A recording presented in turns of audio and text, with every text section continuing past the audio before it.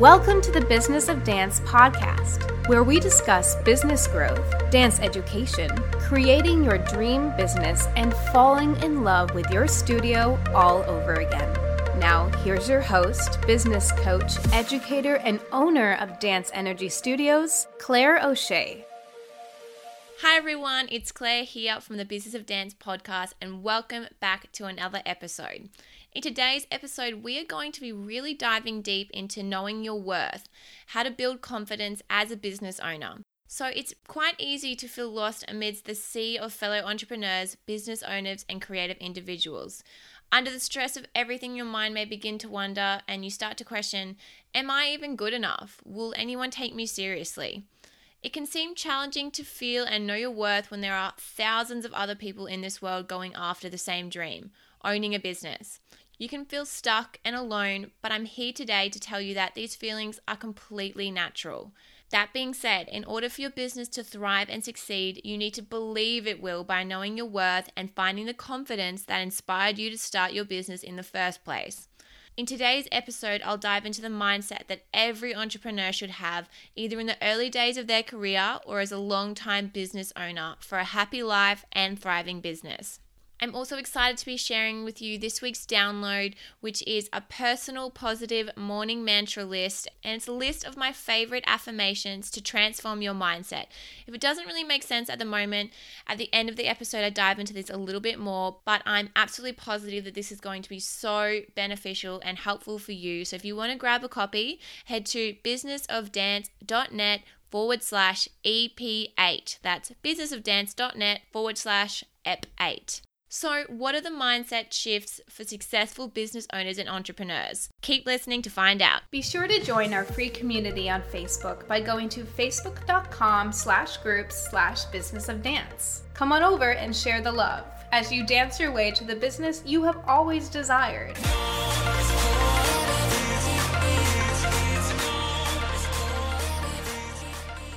So I know we have all heard it before, but the truth is there is only one you. Sure, there may be hundreds of people who have the same name as you, same eye and hair color, who also own a dance studio, a business, or who want to be an entrepreneur, but there is only one you who will see what you see behind those eyes. So you need to understand that each individual is uniquely different and will interpret or do things in their own distinct way. Consequently, you will attract people to your business, whether they be new clients or even team members, as you are unique. Embrace it. Remember, polarizing is a good thing. Even if someone is also a dance studio owner who has a podcast like myself, they may do things completely different to me, because at the end of the day, there is only one me, and my view on the world is completely unique to me. Certain families and team members have been attracted to my studio by the way I represent myself and my business within the community, as well as how I conduct myself from day to day. So honestly, not everyone's going to find my, quite outgoing personality, and I'm a little bit quirky, a little bit weird. And honestly, not everyone's going to find that, positive or, attractive, not in the physical sense, but, it's not something that everyone enjoys. But to me, that's my personality, and I'm not going to change that. And it's a really big way in how I run my business. So I attract people who align with my values, as well as find my personality or my team members' personalities really suitable for their children. So at the end of the day, I'm the leader, and even though I don't like to use the word like I'm the boss, but I am the boss or the owner of my business, and the way I am attracts a certain type of team members, and the way I train my team members a certain way. So even though all of my team members are different and have amazing individuality and their own personalities, we are alike and aligned in the same fashion. So how you conduct yourself is really going to reflect throughout your entire studio, as well as the clientele that are coming to your studio. So not only is no one else like you, but the very odds of you being born into this world is amazing. Why waste your talents and dreams just because others are doing something similar? Everyone has something unique to offer and bring to the table, and now it's your turn. The next tip about knowing your worth is being present. So being in the present moment is so important, not just when running your business, but with life in general. Ensure you take time to celebrate the small milestones as well, whether that be a new student enrolling, a team member stepping up, a student finally tackling a new skill. Living in the now and enjoying the moment can do wonders for a positive mindset. That being said, something I believe also to be helpful is to look back and reflect, even for just a moment, to see how far you've come. Journaling is a fantastic way to download all the thoughts you have in relation to new ideas, problems, celebrations, everything. It is also a fantastic tool to look back on and see how far you've come. Sometimes we get stuck in a rut of constantly thinking and planning for the future that we forget how far we've actually come. In order to be more in the present, we have to see where we've come from. So maybe your business isn't going the way you thought it would, or plans have changed along the way, but in the past, you didn't even have a business, or you were just in the creative process. So what I'm getting at is you will appreciate where you are now a lot more when you recognize that you have made progress, movement in your life, and accomplishments which will give you a real amazing sense of pride. I know for me personally, I'm always setting new goals for my studio enrollment and profit margin and things like that. But sometimes if I don't hit a milestone within a certain time frame, I can feel really frustrated or even disappointed. But during times like these, I like to remember where I started, with 0 students, 0 business experience, 0 team members, and not even a place to dance. My next tip to you is stopping the comparison game. So stop comparing yourself. Like I said in point 1, there is only one you. It's easy to just take a peek beside you and see what others are doing and question yourself, thinking they are doing better than you, but that is just not true. Everyone is on their own journey and goes at different paces and directions. And my best advice to you is, if you must look at others, be it only for inspiration, not comparison. Otherwise, just focus on you. Remember, what we see online is often the highlights reel. So no one is posting a photo on Facebook of them bawling their eyes out with a bottle of wine and an empty chocolate packet. Life is like driving. You have to look towards where you want to go and stay in your lane. My next tip to you is having a clear vision. So having a clear vision for your business can help you stay focused on the task at hand and can leave little to no room for doubt.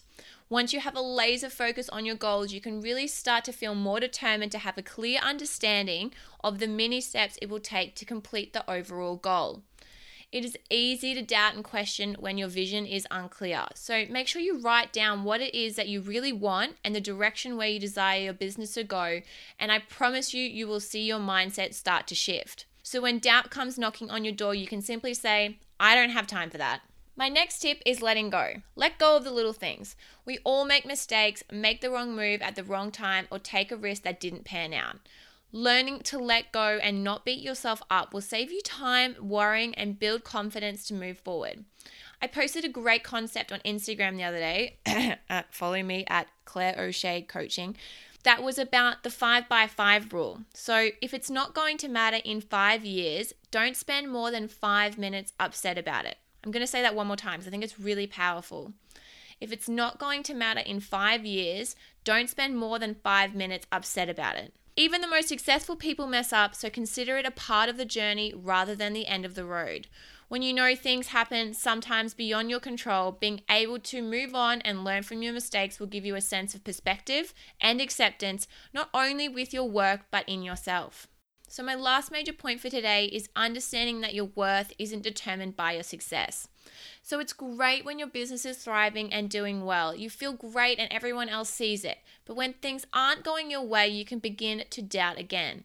But the truth is, your business doesn't determine your value. You do. It is up to you to feel how you want to feel and know your worth and value. And that's when the tables really start to turn.